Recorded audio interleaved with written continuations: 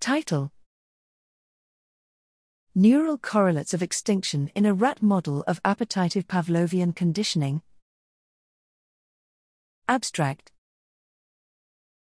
Extinction is a fundamental form of inhibitory learning that is important for adapting to changing environmental contingencies. While numerous studies have investigated the neural correlates of extinction using Pavlovian fear conditioning and appetitive operant reward-seeking procedures, less is known about the neural circuitry mediating the extinction of appetitive Pavlovian conditioned responding. Here, we aim to generate an extensive brain activation map of extinction learning in a rat model of appetitive Pavlovian conditioning.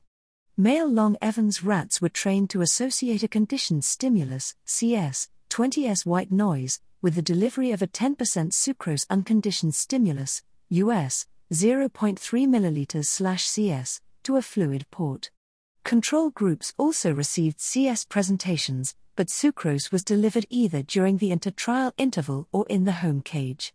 After conditioning, 1 or 6 extinction sessions were conducted in which the CS was presented but sucrose was withheld.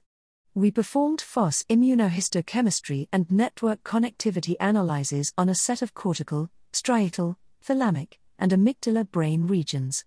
Neural activity in the prelimbic cortex, ventral orbitofrontal cortex, nucleus accumbens core, and paraventricular nucleus of the thalamus was greater during recall relative to extinction.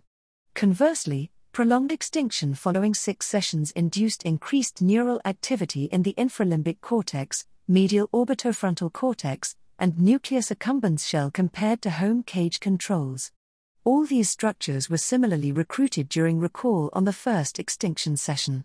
These findings provide novel evidence for the contribution of brain areas and neural networks that are differentially involved in the recall versus extinction of appetitive Pavlovian conditioned responding.